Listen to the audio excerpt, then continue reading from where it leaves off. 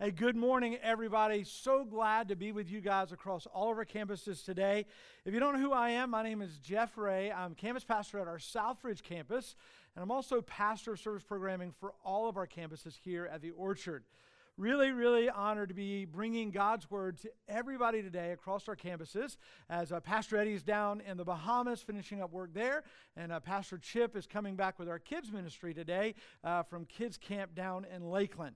Well, today is week 3 in our Found series, and this has been an incredible series. Really, thank all of you so much for all the feedback that you've been giving to us throughout the last couple of weeks as we've been just spending these Sundays in one place, the Gospel of Luke, chapter 15.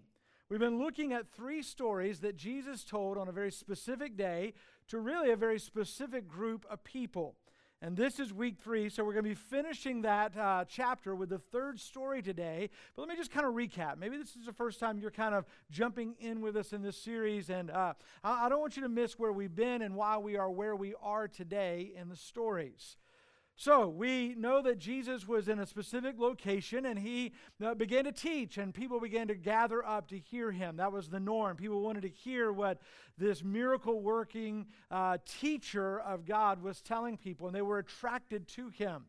And so part of the group that showed up we're kind of an interesting group. We know that in chapter 15, verse 1, they're kind of identified in a big way, in a general way, by saying that there was a large group of people who were designated as tax collectors and then just as sinners.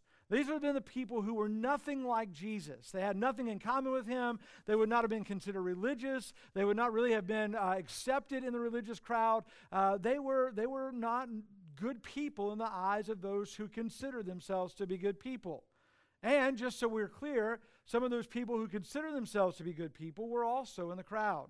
Along with the tax collectors and sinners, were a group that chapter 15, verse 1 describes to us as Pharisees and scribes. These were the religious people. These were the ones who were seeking to keep God's law, to be obedient to what God taught, by going to the synagogue, by giving, by doing all the things that were required of them by the law, and doing it extremely, extremely well.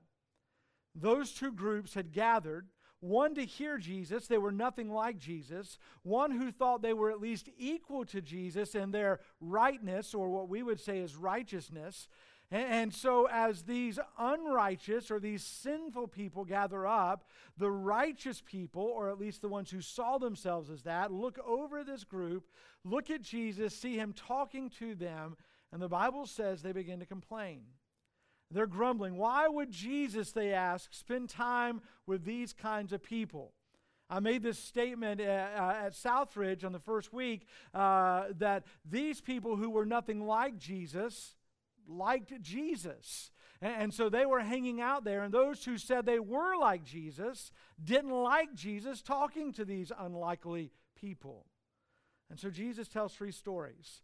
And he tells 3 stories about some lost things that ended up being found and why we should see the value in that. Week 1, there was a shepherd. He had 100 sheep. One went missing. After he started counting, he realized one was missing, and so he went looking until he found the one lost sheep. He brings it back into the fold, and when he gets back, he calls everyone around to come and celebrate with him because what was lost was found. And Jesus said, in the same way, when something lost or someone lost is found, all of heaven rejoices over that lost person being found. And then he went on to tell a story about a woman who had 10 silver coins, and one of those coins got lost, and she turned her house upside down. She lit extra lights, she swept, she moved furniture. She did everything she could until she found that lost coin, and when she found it, she called all of her friends and neighbors and said, "Rejoice with me, celebrate with me, I've found the lost coin." And Jesus said, in the same way, maybe even more so, when someone who is lost is found, all of heaven rejoices. And then this week, he gives us one more story. We see the value in a sheep to a shepherd. We see the value of a coin to the woman who found that coin important, whether it was an heirloom or something to be spent to provide for her household. There was value to that. But Jesus is going to tell us the story today of a lost man. And I just want to say this at the very beginning because I want you to get this today, because this is where our hearts have to begin beating and where we begin to find passion for lost people who are around us. And that is this: there is nothing more valuable than the soul of a man. Every time we look around us, there's nothing more valuable than the soul of a man. When we look around and say, this is valuable, or this is valuable, this is important, compared to the soul of a man, what we do to invest in seeing a lost man become a saved man, there's nothing more valuable. And Jesus is going to show us that in this incredible story. He's going to remind us that God values the soul of man more than just about anything you could possibly imagine.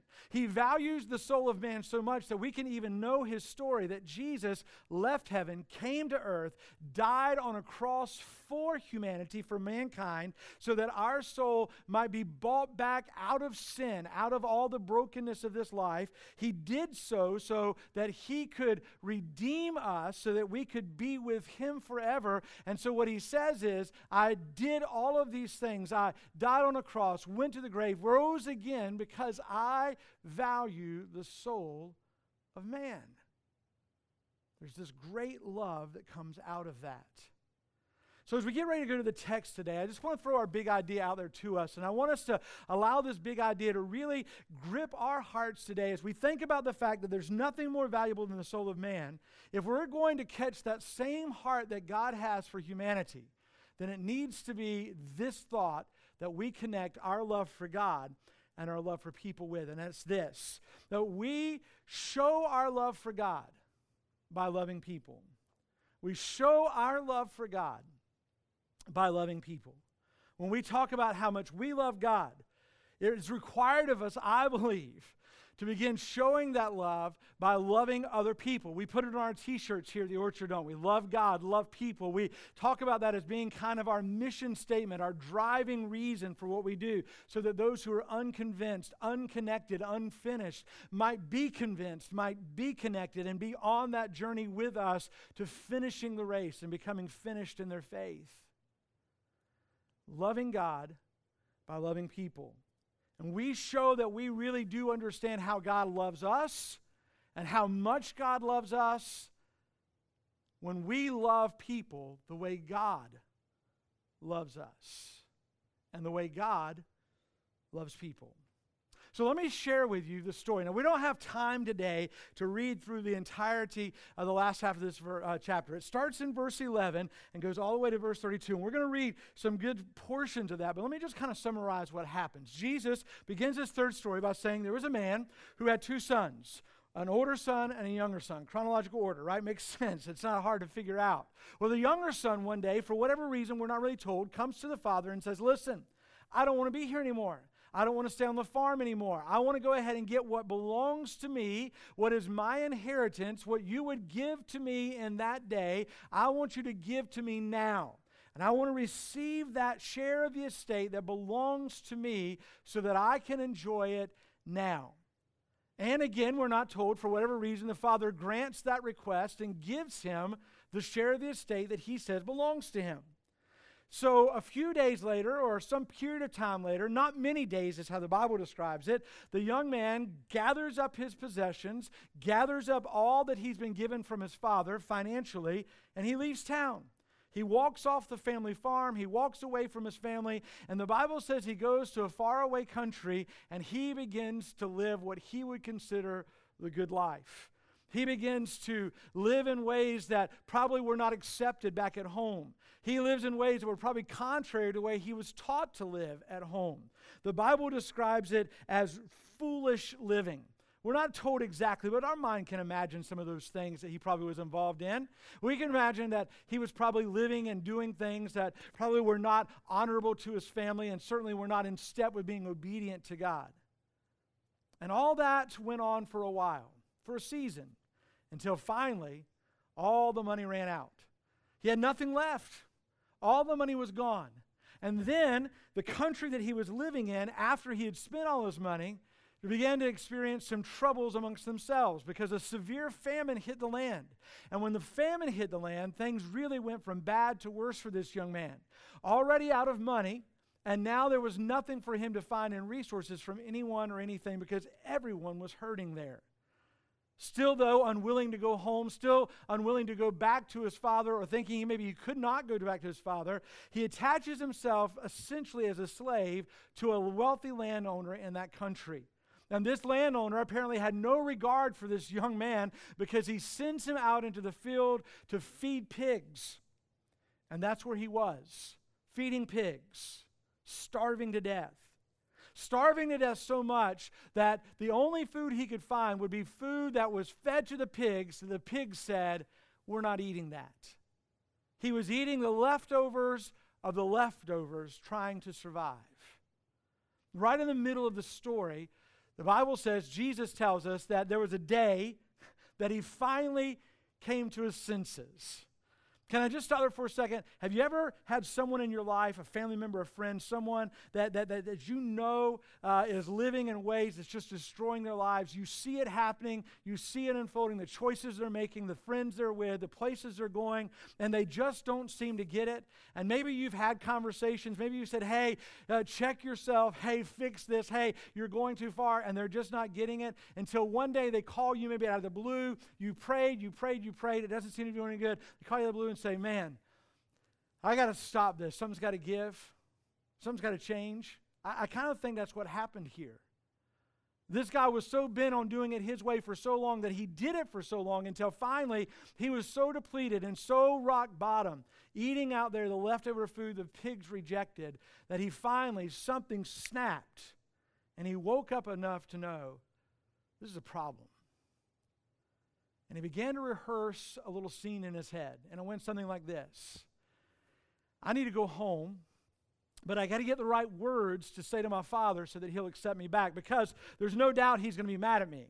There's no doubt that he probably has no regard for me. I mean, I took money from him that was my inheritance that he had to give to me early. I left without saying a whole lot. I've lived in ways that are probably embarrassing to him, and now I want to go back. So he's probably pretty ticked off, and I need to really think about this. And so he rehearses these words over and over again. When I go home, I'm going to say stuff like, hey, Dad, I really blew it. I blew it in regards to you and in regards to God. Man, I've messed up so bad. I'm not even worthy to even call your son anymore. So don't worry about that. I don't want to even be put back in that category. Let me just become one of your hired servants. Let me just do that, because I know this, Dad, the guy I'm working for, the guy that I'm here with, he's nowhere near as kind as you are. So whatever you would show me just as a servant, I'll take that. He rehearsed it and rehearsed it and rehearsed until finally he felt so good about it, he decided, I'm ready to go home. So let's pick up the story there, okay? He's got his story ready. He's got all the words in his head. He's blown it as far as he can blow it, and he's ready to come home. So let's pick up and start reading now in the text in verse number 20. It'll be on your screen in just a second, so if you don't have a copy of God's Word, don't worry. It's going to be up for you. And here it is. This is what he says. So he got up. This is a young man. And he went to his father. But while the son was still a long way off, his father saw him and was filled with compassion. Now listen to this. He ran, threw his arms around his neck, and kissed him. The son said to him, Father, here's the rehearsed part. Here's what he'd rehearsed. Father, I have sinned against heaven and in your sight. I'm no longer worthy to be called your son. But before the son could go on, verse 22, but the father told his servants, Quick, bring out the best robe and put it on him. Put a ring on his finger and sandals on his feet. Then bring the fattened calf and slaughter it. And let's celebrate with a feast. Because this son of mine was dead and is alive again. He was lost and is found. So they began to celebrate.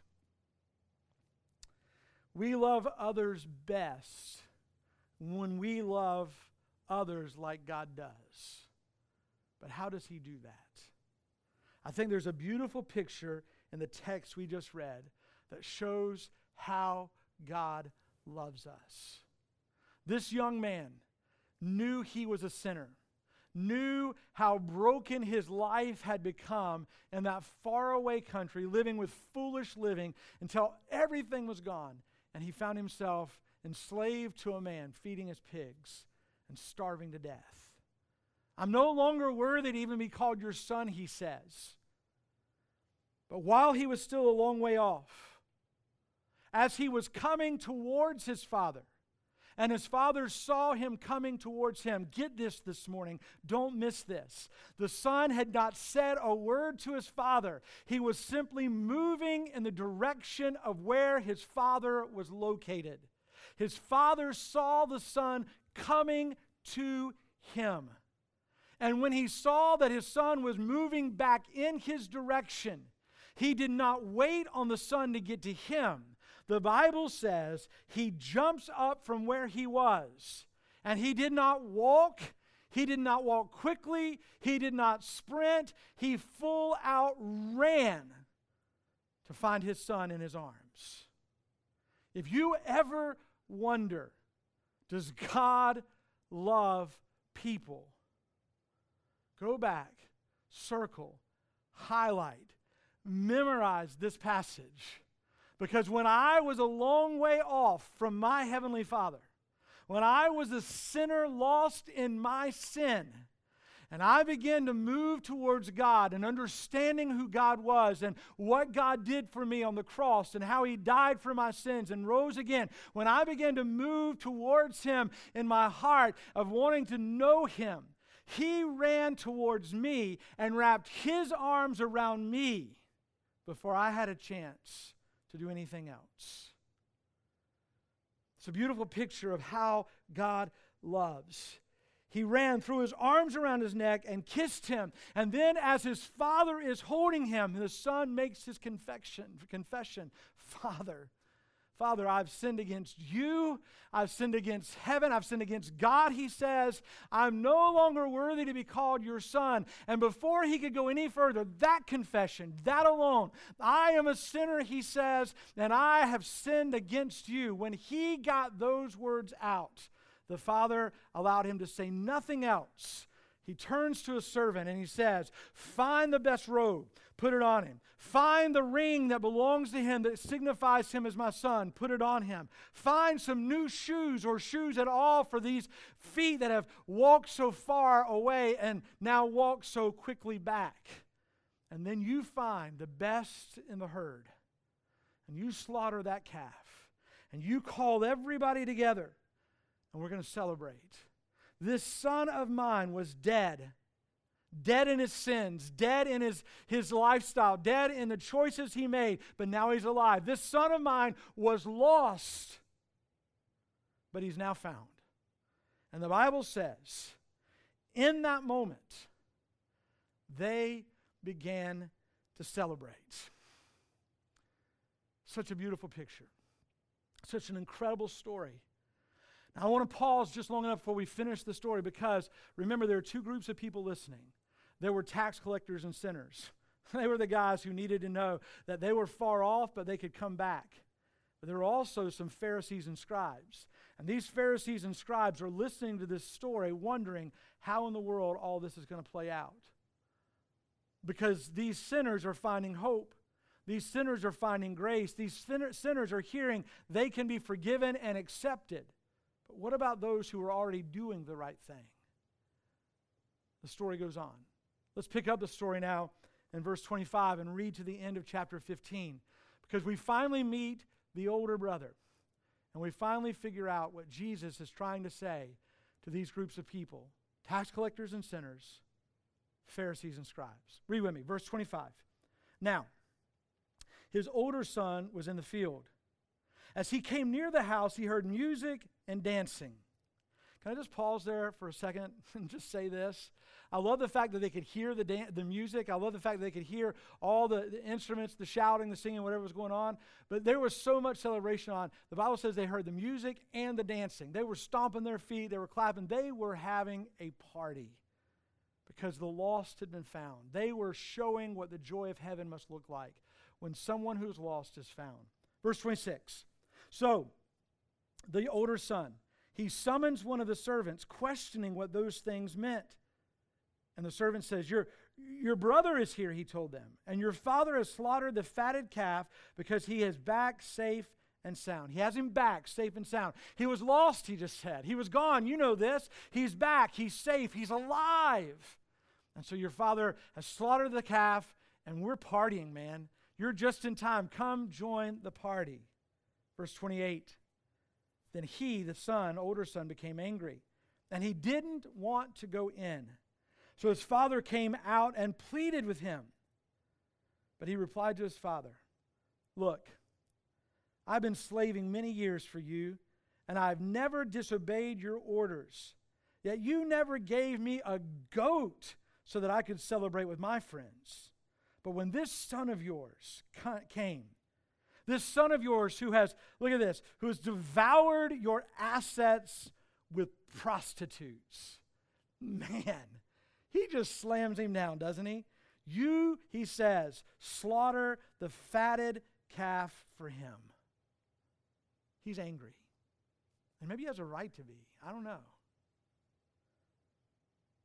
Son, he said to him, verse 31, you're always with me, and everything I have is yours. But we had to celebrate and to rejoice because this brother of yours was dead and is alive again. He was lost and is found. Can I be transparent with you guys today and say this? There have been some people that have been part of my life. Maybe some family, certainly some friends, who I didn't like their life very much. They made some really bad choices. I didn't like the way they hurt me. I didn't like the way they hurt others. I didn't like the things they did. I didn't like the things they said. I was so frustrated with them that I really wanted nothing to do with them.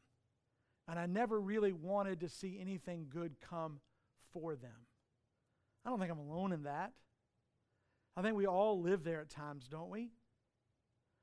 This older brother shows up and he hasn't heard from his brother. Nobody knew if he was alive or dead, apparently. Nobody knew what was going on.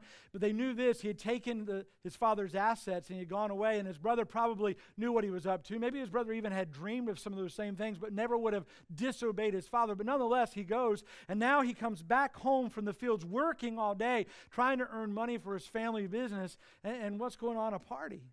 A party. You're telling me there's a party going on, I missed it? Hey, who's the party for, he says. Oh, it's for your brother, my brother. I'm not going into that party. I'm guessing the servant must have gone in and told Dad, hey, your older son is here and he's pretty hot outside. You may want to go talk to him. And the dad comes out, and the Bible just simply says he pleads with him. Son, listen.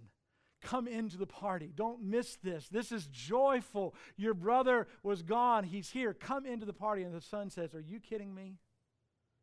I'm not going in there. This is the same son that you're in there celebrating who took all of your assets and spent every dime on it, and he accuses him of sleeping with and spending time with prostitutes. I've been here every day working. You haven't given me so much as a goat to celebrate with. Crazy part of this whole story, we have no idea what the brother ended up doing. We have no idea. I mean, think about it. The dad says to him, you're always with me, everything I have is yours, but we have to celebrate. We have to do this because your brother was dead and is alive. Your brother was lost and he's found. We have to celebrate. We don't know what the older son did. We never know if he went in. So let me tell you a story, and we'll be done. One of my best friends in middle and high school was a young man named Chris. I spent time at his house. He spent time at my house. We were together all the time. Up until probably the last few years of high school, last couple of years of high school, and And he began to hang with a different crowd, and I was more involved in my faith and church and things that became more and more important to me. And we stopped spending time together. We were on two different trajectories. Spent so much time together, had so much in common, always loved hanging out, but just lost touch.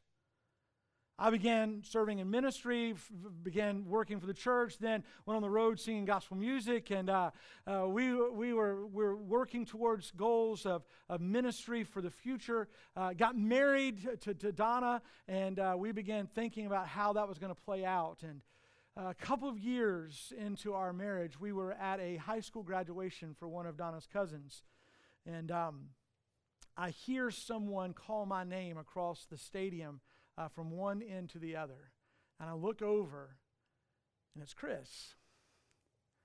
And I leaned over to Donna and said, "Hey, there's Chris down there. I really don't want to talk to him." See, I knew some stuff about Chris. I knew how he had been living. I knew the stuff he'd gotten involved in. I knew the things that he had been doing with his life and how that was affecting him, and that he wasn't a believer. And he didn't give up. He wanted to come see me. He wanted to come see me primarily because he was not feeling any pain. Can I just leave it at that? He was feeling good that night from some things that he had brought into his system. And seeing me was just part of the party for him at that moment. And so he began to shout and make his way through the crowd, a big crowd, till he got right with me. And he sat down in front of Don, and I began to talk very loudly. And his language was very colorful. It was filled with lots of words that people around us were being very, very offended by, because that's just how Chris talked. He was a lost man, and he was talking about some of the things that he had put into his system that night and some of the things that he'd been involved in, and he talked and talked louder and louder. And here's the problem.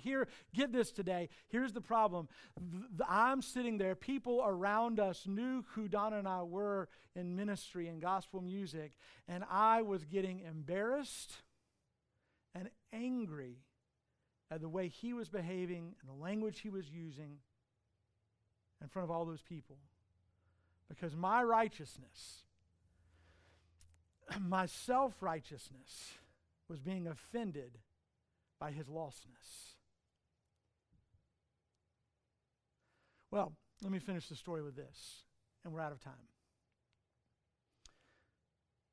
We got ready to leave that night, and I just casually said to Chris, "Hey, here's my cell phone number. Call me sometime. Here's my house number. Call me sometime. Maybe we can get together." And as he turned to walk away, he said, "Hey." And I turned around, he walked back up to me, and he goes, "I really need to get with you." I said, "Why is that?" And he said, "Man, my life's a mess. I'm hurting. I'm confused. And I'm scared." I said, "All right, well, call me." And I walked away, angry. Man, I get the older brother. I was angry. Less than 24 hours. The next morning, phone's ringing, and it's Chris. "Hey, can I come by?" Gave him the address to where we were living. He came to the house. And within about a week, he had moved in with Donna and I for an extended period of time. Got clean from a lot of stuff. Began to go to church with us, working with young men on Wednesday nights, what we called Royal Ambassadors. Some of you may remember that, doing stuff. He was such a neat guy, and he could do so many things with his hands. And so he did all these craft things like building cars and all these things. The boys loved it. He just began to fall in. And at night, we would stay up late at night talking and sorting through all the mess of his life, until finally one night, it was probably 2 or 3 o'clock in the morning, he looked at me and said, "What would happen if right now, right here in this room, I finally just said enough and asked Jesus to come into my life?" And I said, "I dare you." And he did. And man, everything changed. The first thing I wanted to tell Chris was this: "Chris, I'm embarrassed that I was embarrassed by you. I'm angry with myself that I was angry at you. And I'm thankful that God gave me another shot to see this happen to you and for you to get a new life." First person I ever baptized as a pastor was Chris. It was incredible. It was moving to me. And it settled in my heart this resolve: that lost people act like lost people, until they're found people. And I need to love people, lost or found, just like Jesus does. And if I don't, I'm going to miss the opportunity to celebrate, miss the opportunity to find the same joy they find or that others find when something lost is found. And so my challenge for you today is super simple. It's our takeaway for the day and maybe really the takeaway for the series. And that's this: don't miss the joy. Don't miss it. The joy in seeing something lost found. The celebration that comes from that. Whether it's a Chris like one in my life, or a Jim, or a Joe, or a Cindy, or a Mary, or whoever it is that God right now is pressing into your heart, don't miss the joy of celebrating with them who are lost and are now found. Well, we want to help you with that today. As we get ready for a time of response and worship across our campuses, on your way out today, we provided, getting ready for the big screen, some movie ticket invite cards. Just a little invite card like we use for so many other things that talks about the big screen. It's a great way for you to start a conversation about spiritual things by simply saying, hey, you got to check this series out with me. There's a lot of fun, a lot of cool things going on during that month. Maybe you'd like to check it out. Here's an invite card. On the back is our website. They can check out locations and service times. We want you to get some of those today. We want you to take them with you and use those wherever you go over the next couple of weeks to not miss the joy, to be a part of making life-changing steps for people who are lost and need to be found. And can I just say this before you leave today? In our recap video, you'll hear about yet one more resource we have for you today to take the invitation into a conversation, and that conversation to the gospel of Jesus Christ. Hey, listen. People around us are lost. We have the opportunity to see them found. Make certain we're loving them the way God does. So that when we love them the way God does, when that moment comes and they invite God into their life to take control of their life and be the Lord and Savior of their life, we won't become angry at the way they were, but we'll become filled with joy because of who they've just become. Pray with me. God, we thank you for the time we can spend in your word, for how that word stirs us and motivates us and brings us closer to you. I pray today that we would love people the way you love people,